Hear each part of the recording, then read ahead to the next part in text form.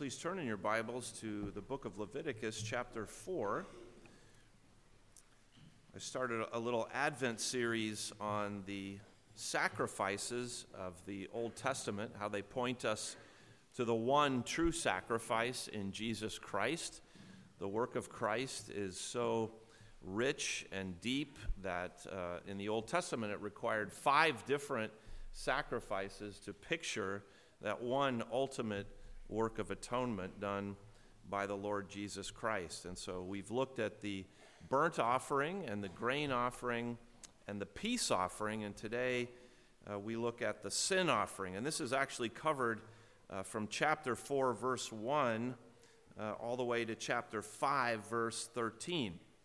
But for the sake of time, I'm just going to read the first 12 verses of chapter 4 and then make a few references to the other parts, but we'll try to get at the essence of what is going on in this sacrifice. This is God's Word. You can find this on page 113 in the Pew Bible. I'll be reading from the New King James Version here. Now the Lord spoke to Moses, saying, "Speak to the children of Israel, saying, if a person sins unintentionally against any of the commandments of the Lord in anything which ought not to be done, and does any of them, if the anointed priest sins, bringing guilt on the people, then let him offer to the Lord for his sin, which he has sinned, a young bull without blemish as a sin offering. He shall bring the bull to the door of the tabernacle of meeting before the Lord, lay his hand on the bull's head, and kill the bull before the Lord. Then the anointed priest shall take some of the bull's blood and bring it to the tabernacle of meeting.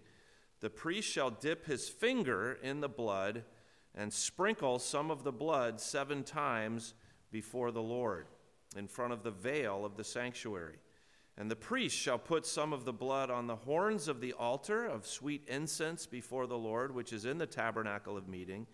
And he shall pour the remaining blood of the bull at the base of the altar of the burnt offering, which is at the door of the tabernacle of meeting.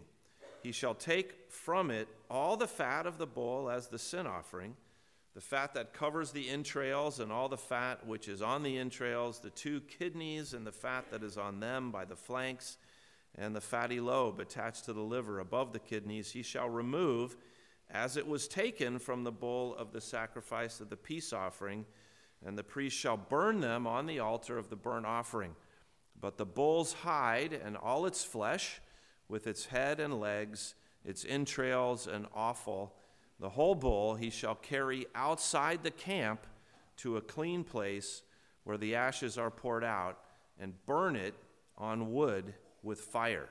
Where the ashes are poured out, it shall be burned." And there will end the reading of God's Word. May He bless it to us as we consider it together this morning. Last week, I got notice that one of my former colleagues in our department over at the university died last week in the early 70s. He'd not been retired long, but he had struggled with cancer for some time, and the cancer had eventually taken his life. And I'm sure that the fact that cancer is a dangerous and a deadly foe is not news to any of you. Roughly right now in America, a little over 600,000 people die every year from some kind of cancer. And if you're a male in this auditorium, your odds of getting cancer are about 1 in 2. And if you're a female, 1 in 3. So all of us know people who've been affected by cancer, and certainly for a lot of people, going to the doctor and having the doctor say to you, "You have cancer," is one of the scariest propositions we can think of. Having had that happen in my own life, I can tell you it's very disorienting, and it really sort of throws your whole world up in the air.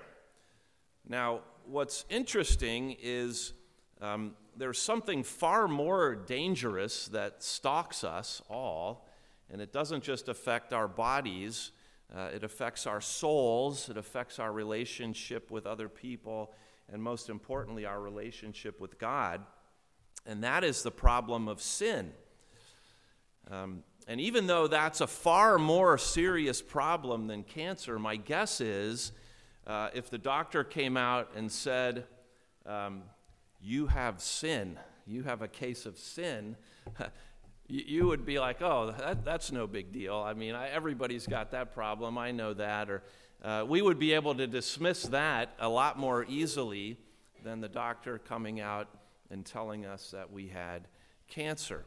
And the reason that is the case is because we don't look at sin the same way that God does. And that's just the bottom line.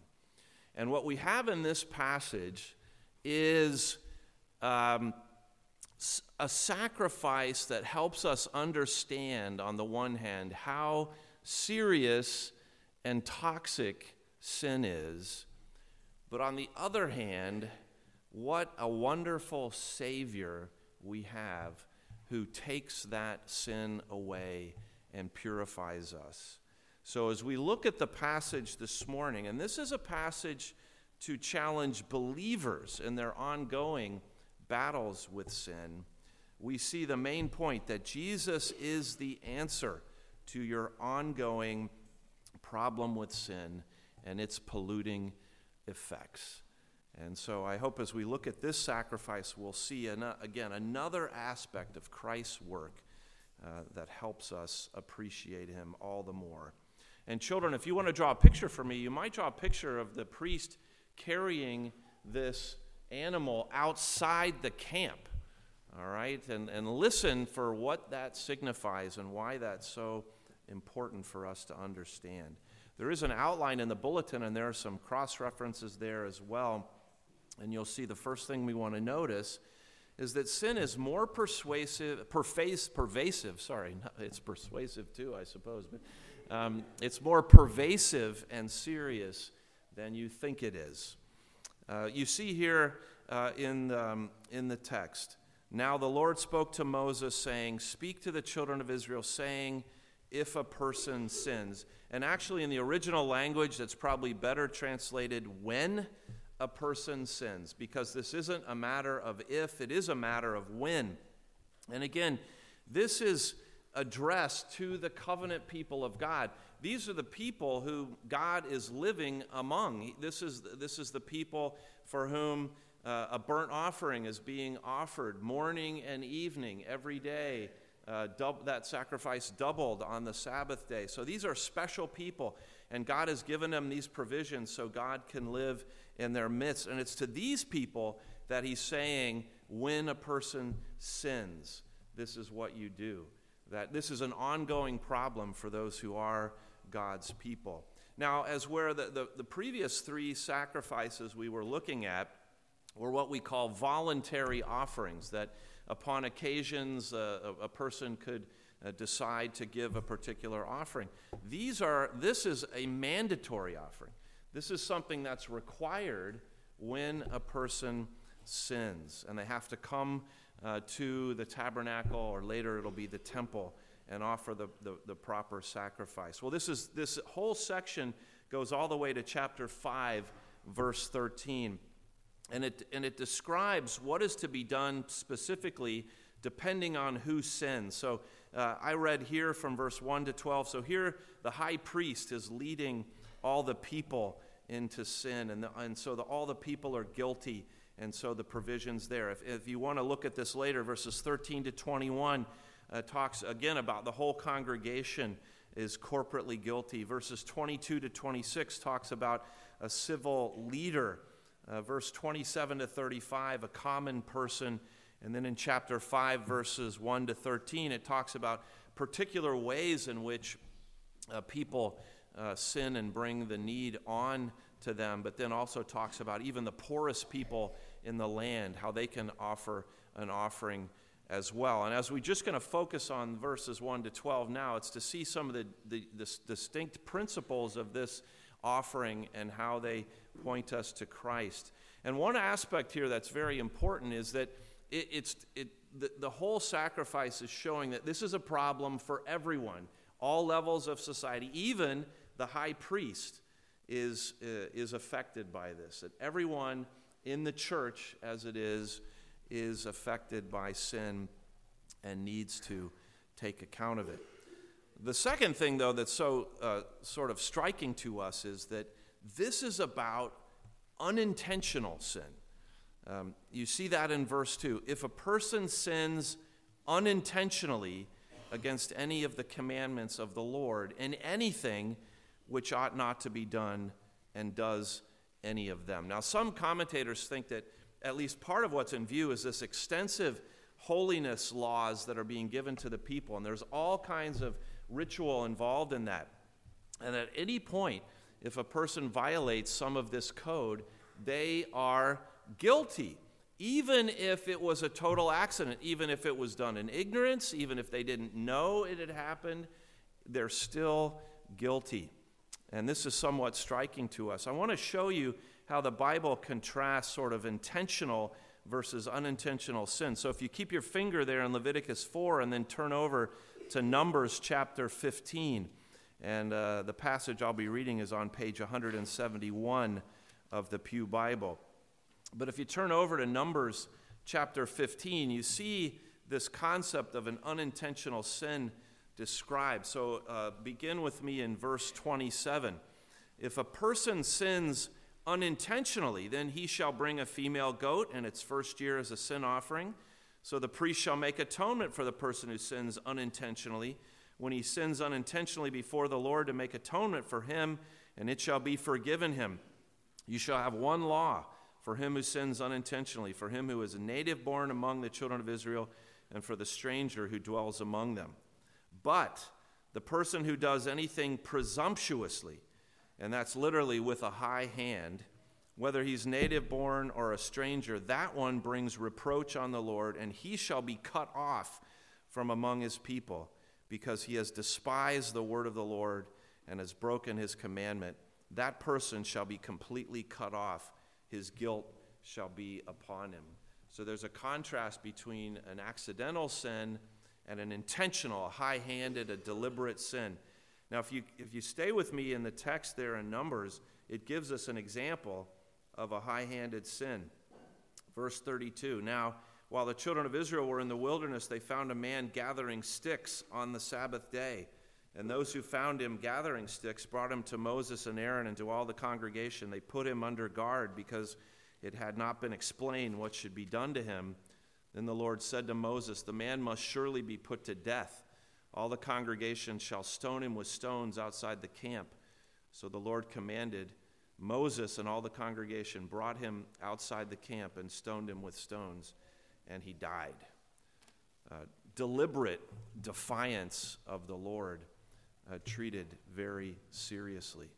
Back in Leviticus 4, we're dealing with accidental sins. And particularly when an accidental sin or an unintentional sin becomes known.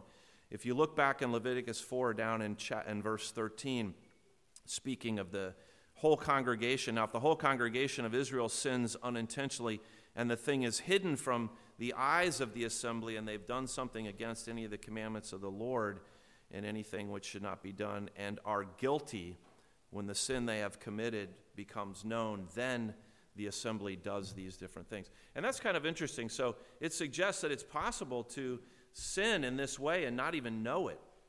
And so how would it become known?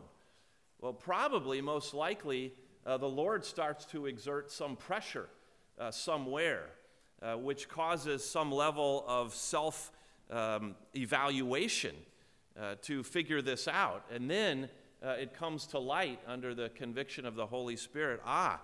This is what's gone wrong. It does suggest there is an important role for self-examination. But realize what that said in verse 13. They were guilty. It didn't matter if they knew about it or not. It didn't matter if their intentions were good. If they sinned against God's holy law, they were guilty. And I think that's just hard for us to grasp. Children, Mrs. Holdeman and I were driving once in the state of New Hampshire. We were visiting some friends. This was years ago. And one of us was driving higher than the speed limit. And I'm not going to tell you who that was, but before we knew it, there were these flashing lights in the rearview mirror behind us. And we said, uh-oh. So we pulled over, and the sheriff came up to us and said, do you know how fast you're going? And we said, well, we weren't sure, but we didn't think it was that fast. And he said, well, you know, in this area, the speed limit is such and such. And it was quite a bit lower than you would think for looking like we were in a country road. And we said, oh, no, we did not know that was the speed limit. And that was on. We did not know that was the speed limit. Now, children, do you think that our not knowing the speed limit, that the sheriff's deputy then said, okay, no problem, you can go free? What do you think? Did he just let us off because we didn't know? What do you think? No. Have you had experience with sheriff's deputies? You're right. That didn't affect him at all. And he quickly told us, well, that's no excuse. You're not knowing. And he wrote us out a big fat ticket and gave it to us. So that's the way it is. We understand. The fact that I didn't know doesn't mean that I'm not guilty. And I think this is a hard concept for us because in terms of our obedience to God, it's so easy for us to tell ourselves, well, my intentions were good. I meant to do the right thing, and that somehow that makes it okay. And the Bible says no, that God has an objective standard of what's right and what's wrong. And it doesn't matter why we violate that standard. If we violate that standard, we violate that standard, and we are guilty. God looks at our sin very differently than we do. And so we need to wrestle with this. Even when I have good intentions, if I sin against the Lord, I'm guilty. Our sin is more pervasive than we often imagine. Well, secondly, the text shows us that our sin is also toxic to God, and it sort of contaminates the things around us. And the sin offering helps us understand that, and we'll look in a moment at how the purification happens, but it helps us understand that it's sort of like a toxic waste has been spread around wherever this sin is. And in fact, we know from the Scripture that if the sin of God's people is not dealt with, there are really only two options: that the Lord has to remove his presence from his people, or he has to remove his people. And you'll remember when Moses was on the mountain with God and the people built the golden calf and began to worship it. And God's first response is, again, these are his people, the people he's delivered out of Egypt. And his first response is, I'm wiping them all out, Moses, and I'm going to start over with you. And so that's his commitment, is that I have to remove the sinners. And then Moses pleads for them, and the Lord relents. But the Lord then says, well, you take them into the promised land, Moses. I'm not going. I'll send my angel to kind of lead the way, but I'm not going on this trip. And so then Moses is pleading with God, I don't want to go. I won't go without your presence with us. And this is the idea that God cannot dwell in the midst of people who have this sin, which is so offensive to God. And we might think, well, maybe this is only an Old Testament idea. But Ephesians 4, verse 30, and these cross-references are in the outline there. We're told, Paul writes, do not grieve the Holy Spirit of God, by whom you were sealed for the day of redemption. And he's talking there about sin in the church, that it grieves God's Holy Spirit. And if you read there in Ephesians 4, what are the horrible sins that he's talking about? Things like bitterness, being angry, speaking unedifying words, having a malice in your heart. It's not talking about murder and rape and things like that. It's talking about having bad attitudes, using not speaking words that are edifying. These things grieve the Holy Spirit.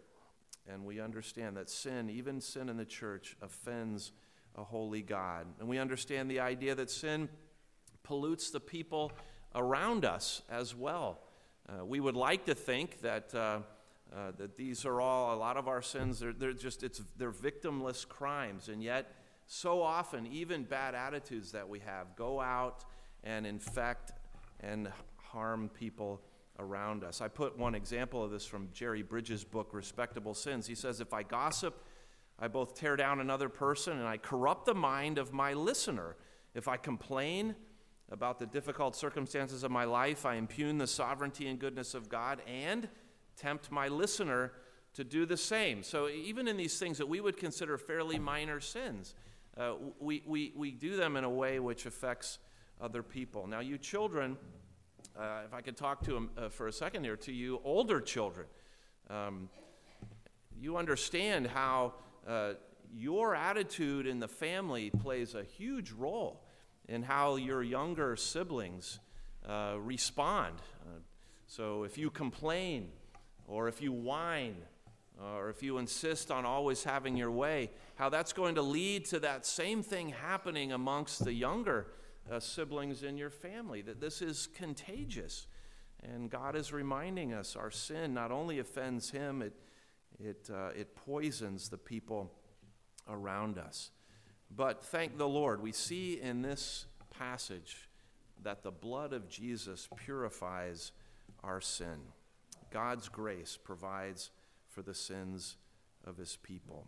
So in verse 4, we're told here that a perfect offering, in this case a bull, is brought. A bull without any defect is brought before the Lord. And in this case, the priest representing the people puts his hand on the head of the bull. This is much like we read before in the other sacrifices. There's a transfer of guilt. There's a transfer of sins to this innocent animal. And then the animal is killed. Its throat is slit and the blood is drained. And all that's very similar to the sacrifices we've already studied. But here, then there is something different that happens. So in verses 5 and following, some of the blood is now taken into the tabernacle of meeting. So it's taken inside, the place where no ordinary person could go. The priests would go in there every day to light the incense. And so this says the priest will dip his finger in the blood and sprinkle some of the blood 7 times before the Lord in front of the veil that separated the holy place from the most holy place, that inner sanctuary where God was, where only the high priest could go in one time during the year. And the blood is sprinkled 7 times. That's the number of completion. And so the place where the priest operates has to be purified.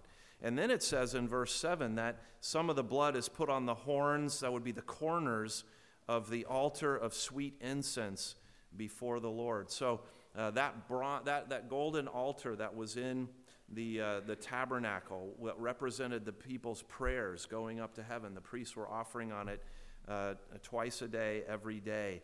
And that had to be purified as well. And then you see the remaining blood is poured out at the altar of burnt offering. That's the bronze altar where the sacrifices were laid. And so you see that the picture here is that all of this is contaminated. This is this idea of how the sin is so toxic, it contaminates the whole area where this priest operates.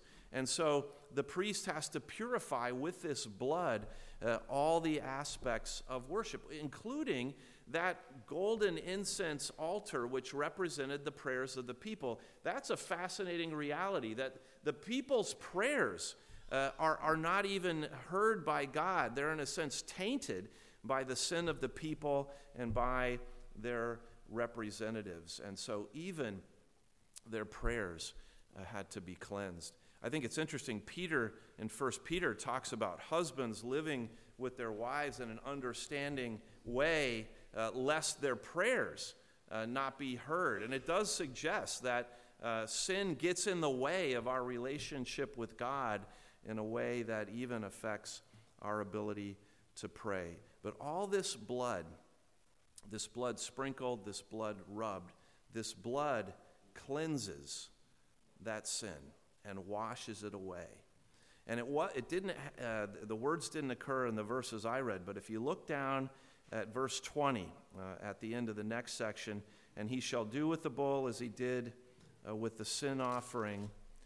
Thus he shall do with it. So the priest shall make atonement for them, and it shall be forgiven them. And if you go through this whole larger section, at the end of every part, it says, he shall be forgiven.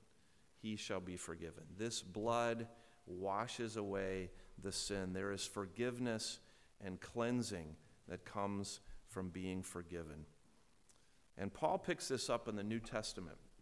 And he says in 2 Corinthians 5, verse 21, for he, that is God the Father, made him, that is Jesus Christ, who knew no sin, to be sin for us, that we might become the righteousness of God in him. And the word he uses for sin is the same word used in the Greek Old Testament for the sin offering.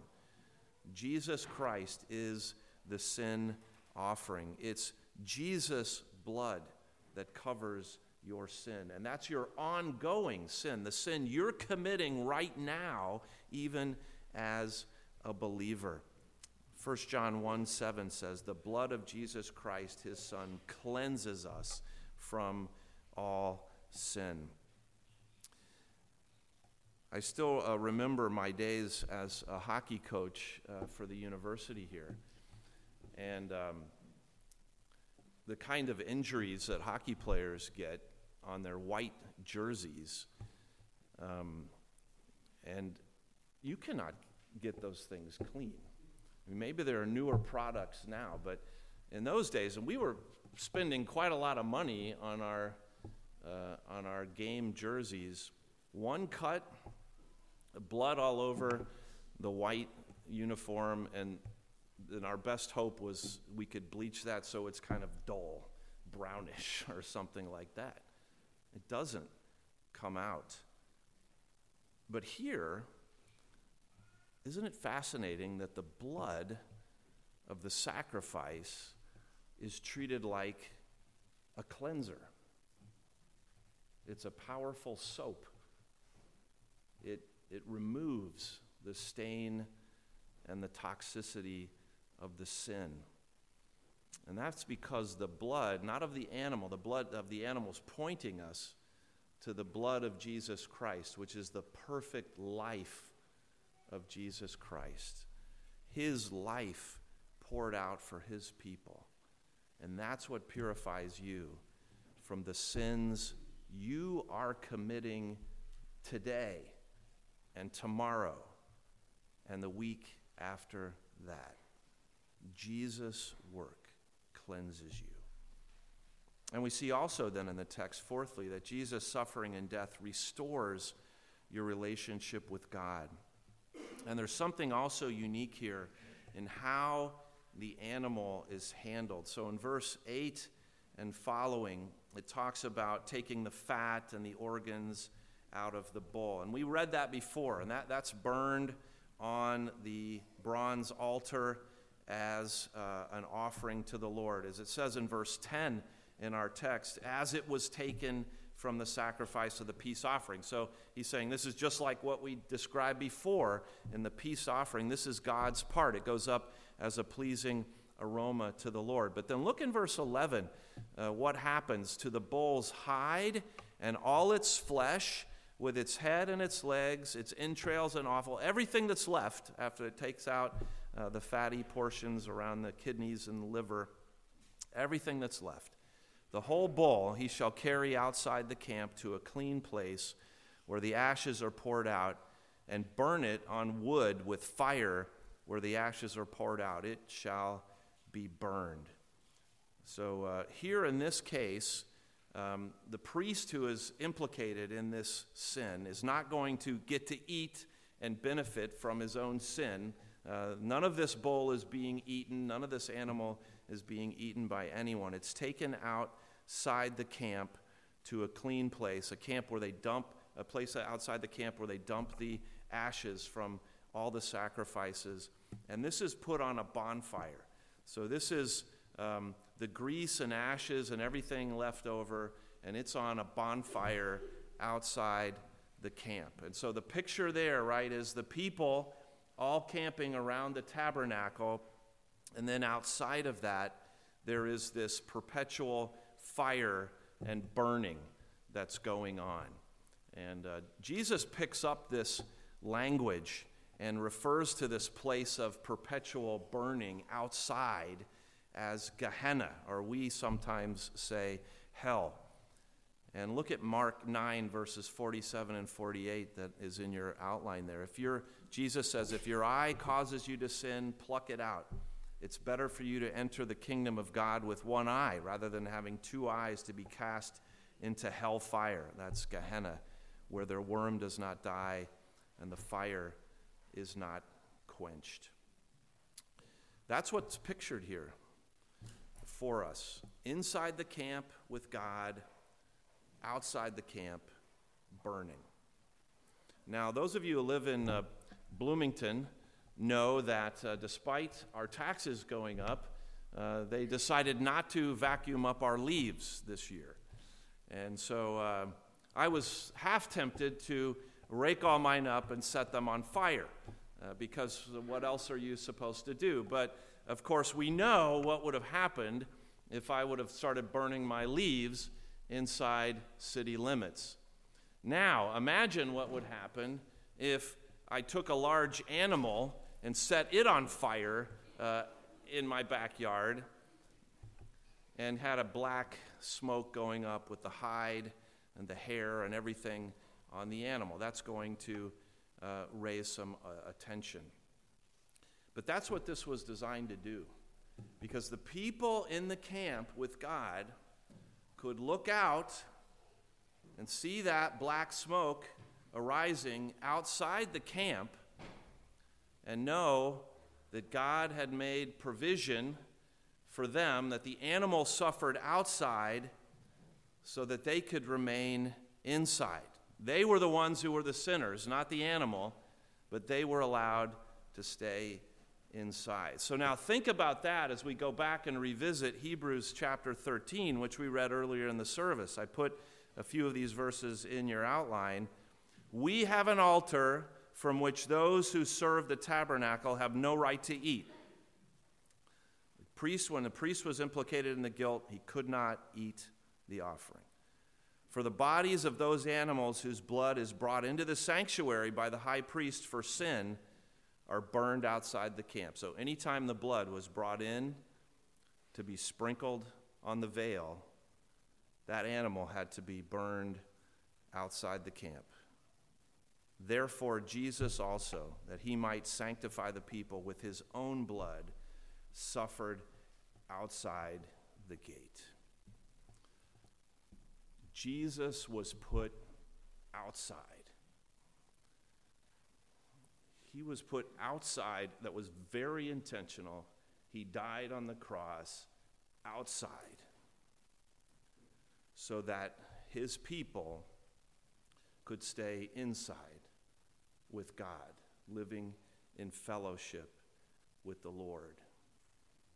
And so all the horrors that he suffered, the greatest of them was God, in essence, turning his back on him while he's outside the camp, bearing the sins of his people. Jesus died outside, so you never have to go outside. If you belong to him, you don't have to go outside. You can be inside with the Lord. And this sacrifice points to that reality. You have a place with God because your Savior allowed himself to suffer like that as the sin offering outside the camp. So then finally, the encouragement for us is to trust in the ongoing ministry of Jesus in your life. This sin offering is pointing us to Jesus. The writers in the New Testament make that connection for us. We see it very clearly. And yet, how much greater is Jesus than the offering that we've read about in Leviticus 4, an offering which had to be offered again and again and again every time sin happened. Jesus' sacrifice was perfect. It was done once for all time, and all your sin, Even the sins you haven't committed yet were paid for and cleansed by the Lord Jesus Christ. And as we said earlier in the service, Jesus is the only sin offering that ever rose from the dead. This great bonfire of a carcass and a hide and everything. No animal ever came alive out of that. Yet Jesus comes alive as the sin offering who has defeated death and won the victory for us. And while this that we've read about today is a provision for unintentional sins, Jesus' offering covers, yes, he covers your unintentional sins, but it also covers all your intentional sins, because let's be honest, we're not, sadly, only committing unintentional sins. We're quite often knowing what we should do and doing the opposite, or doing nothing. And we know sometimes there are things we should not do, and we do them anyway with our eyes wide open, knowing what we are doing. And Jesus' sacrifice covers that. He washes that clean with his blood. He's burned outside the camp for you and for me. And this, I think, is in John's mind when he writes in 1 John verse 1, or chapter 1, verse 8, if we say that we have no sin, we deceive ourselves, and the truth is not in us. If we confess our sins, he is faithful and just to forgive us our sins and to cleanse us from all unrighteousness. There's that idea of purification. If we say we have not sinned, we make him a liar, and his word is not in us. My little children, I write these things to you so that you may not sin. And if anyone sins, we have an advocate with the Father, Jesus Christ the righteous, and he himself is the propitiation for our sins, and not for ours only, but also for the whole world. Right? John wrote this to Christians. Christians do sin. It's a serious matter. John says, I write this to you so that you won't sin. We should be committed to fighting sin.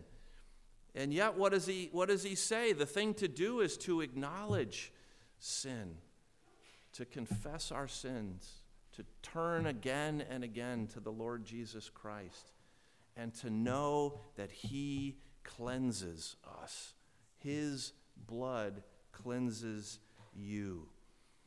And one of the commentators says that if you really look at the original language, although the word sin is in the word that we're translating here, sin offering, it's more accurately translated sort of the anti-sin offering, because the word is in a form that actually sort of means the negation of sin, and why some of the modern translation call this a purification offering, that Jesus Christ is taking the sting out of our sin and purifying us.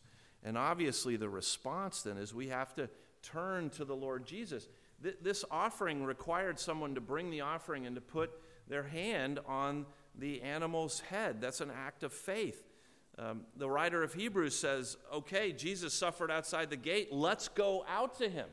Let's go to him in faith. Let's put our hope in him. Let's rest in him.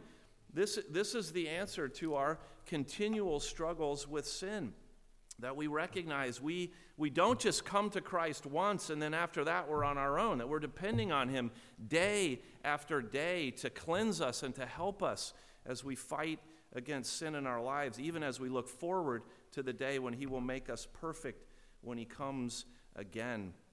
And recognize that one of the greatest challenges I think we face is the devil wanting to tell us, no, you're still a sinner, you can't be cleansed. And so some of us live with a terrible guilt. We have so much trouble believing what the Bible says. And yes, it says here, your sin is way worse than you think it is, but at the same time, Christ's sufficiency is so much greater. It's completely sufficient. And his blood really washes you clean. And you and I need to believe what Jesus says about us and about his work on our behalf.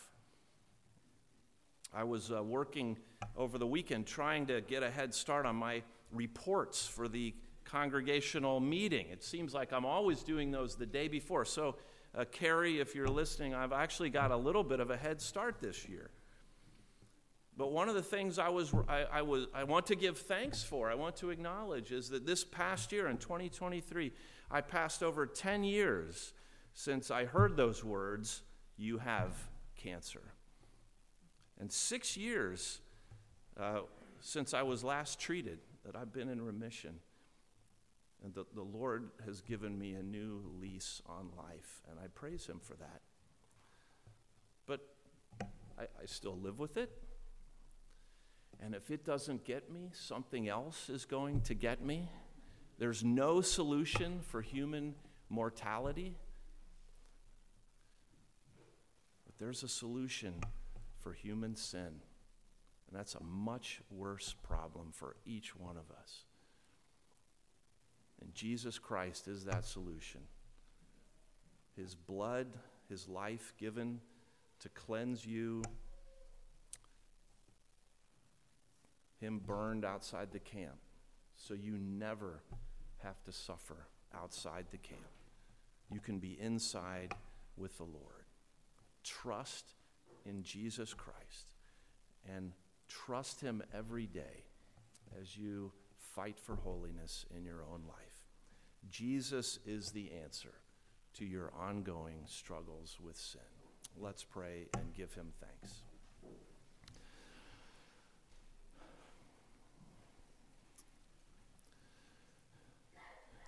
Lord, how we thank you for your word. And we confess when we start reading scriptures about animals being slaughtered and blood being spattered and things set on fire, it's hard for us to see what this has to do with us. But we pray, Lord, you'd help us to see here again another window on the work of our Savior, who allowed his blood to be poured out so that we could be purified, who allowed himself to suffer outside the camp so that we could stay inside. Lord, we have a great Savior, and all too often we forget that, and we pray you would help us. Lord, help us in our ongoing struggles with sin, but help us also with our struggles with guilt. Lord, help us to turn to you again and again, to confess our sin, but to embrace the cleansing that we have in Christ, and to celebrate his completed work on our behalf. And we do pray, along with the psalmist, that you would keep us from hidden sins, and that you would not let our transgressions reign over us, but that we would be found hiding and secure inside the camp with our Savior, the Lord Jesus Christ. We pray these things in his name. Amen. And now let's turn over to Psalm 32, selection A. And this psalm expresses what I hope you'll be able to sing with a full heart, which is what blessedness is it for those who have their sins forgiven. What blessedness belongs to him who has forgiven been, for whom transgressions have been cleared, and covered is his sin. And if you're a Christian this morning, you can sing this as a celebration of who you are in Christ, one whose sins have been forgiven. Let's stand and let's sing together.